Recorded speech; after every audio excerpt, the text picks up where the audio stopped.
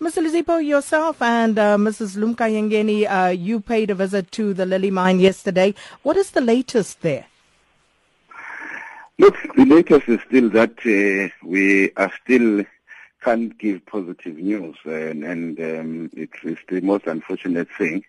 But when we went there, obviously, we went there to give solidarity and comfort to the families and at this dire moment of their lives, and we know that they are in serious distress, but also to get the direct information of what happened and what is being done, and probably what is the projection going forward. So that is the main reason of us being there, obviously on behalf of Parliament. As you will know, that Parliament is also acting with the State of the Nation engagement.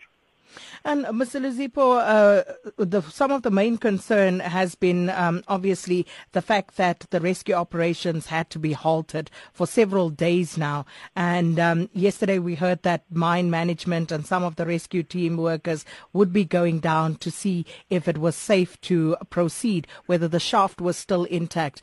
Were you able to gather any information with regard to the latest on that front? Look, yes, we did get the information that the team of experts had gone underground. We also did visit. Obviously, we were told that it's too dangerous to come much more closer than where we were. And I think it's important to state that the container was on surface. It was above ground. So it's not necessarily what you would talk about in relation to maybe a mine disaster, like something that is a collapse inside the mine where people were mining. It's what we call the container had sunk, and therefore it means the soil now is no longer stable, and that is what they said is quite dangerous. But what we have appealed to them is that surely we must do everything possible to bring those workers on surface, regardless of the circumstances. And that is the commitment that management has given us. We can't talk about the level of experts because you can't, the difficulty is that when you address a disaster of this nature, you should avoid creating another one because there is no guarantee of safety to those who may go inside that they will be able to come back.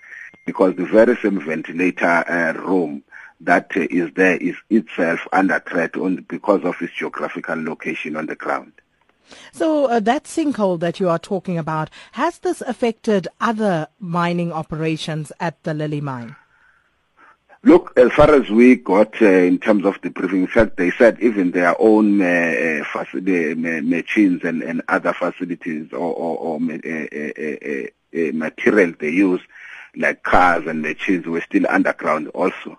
But what we felt it's important is that at this moment, besides looking at what could be the cause and other things, priority now, all our focus must be on retrieving those workers underground, including the issue that we've raised. We said, management, we think we must talk less because there was an issue also of monies that are going to be given. We said, we don't think it is necessary at this moment to talk about monies and everything as if we are exchanging the lives of workers. So our view is that can we talk less about other issues, side issues, and focus on retrieving those workers in these circumstances. Mr. Luzipo, how are the families coping? Were you able to speak to some of them? Look, I must be honest and say we are quite sensitive. You don't even have to ask them. You can see. And maybe we are traditional Africans, some of us. We know what people are going through now.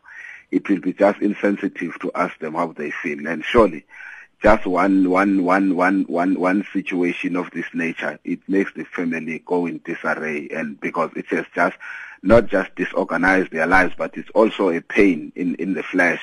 If you can feel it yourself where you are, you just have to put yourself on their shoes because they are worse than us. And that is what we said. All what we had to give them is to say, with conditions that they are, the circumstances that they find themselves in, they are not alone. I think the whole country, the whole nation, which I think we must appreciate, has given all it could in terms of giving the necessary support. And they need to be strong because with the support that they receive, we want to see them responding in that situation. But we know for a fact it's not going to be an easy thing. It's the worst thing that you can subject a family to. And the circumstances, unfortunately, at this stage. You are still in the area, Mr. Luzipo, so what are you intending on doing today, and what kind of intervention will you be giving as portfolio committee members? Look, unfortunately, you will understand we are traveling between Cape Town and Nelspruit, which is now too long a distance, but also have got a limitation of transport.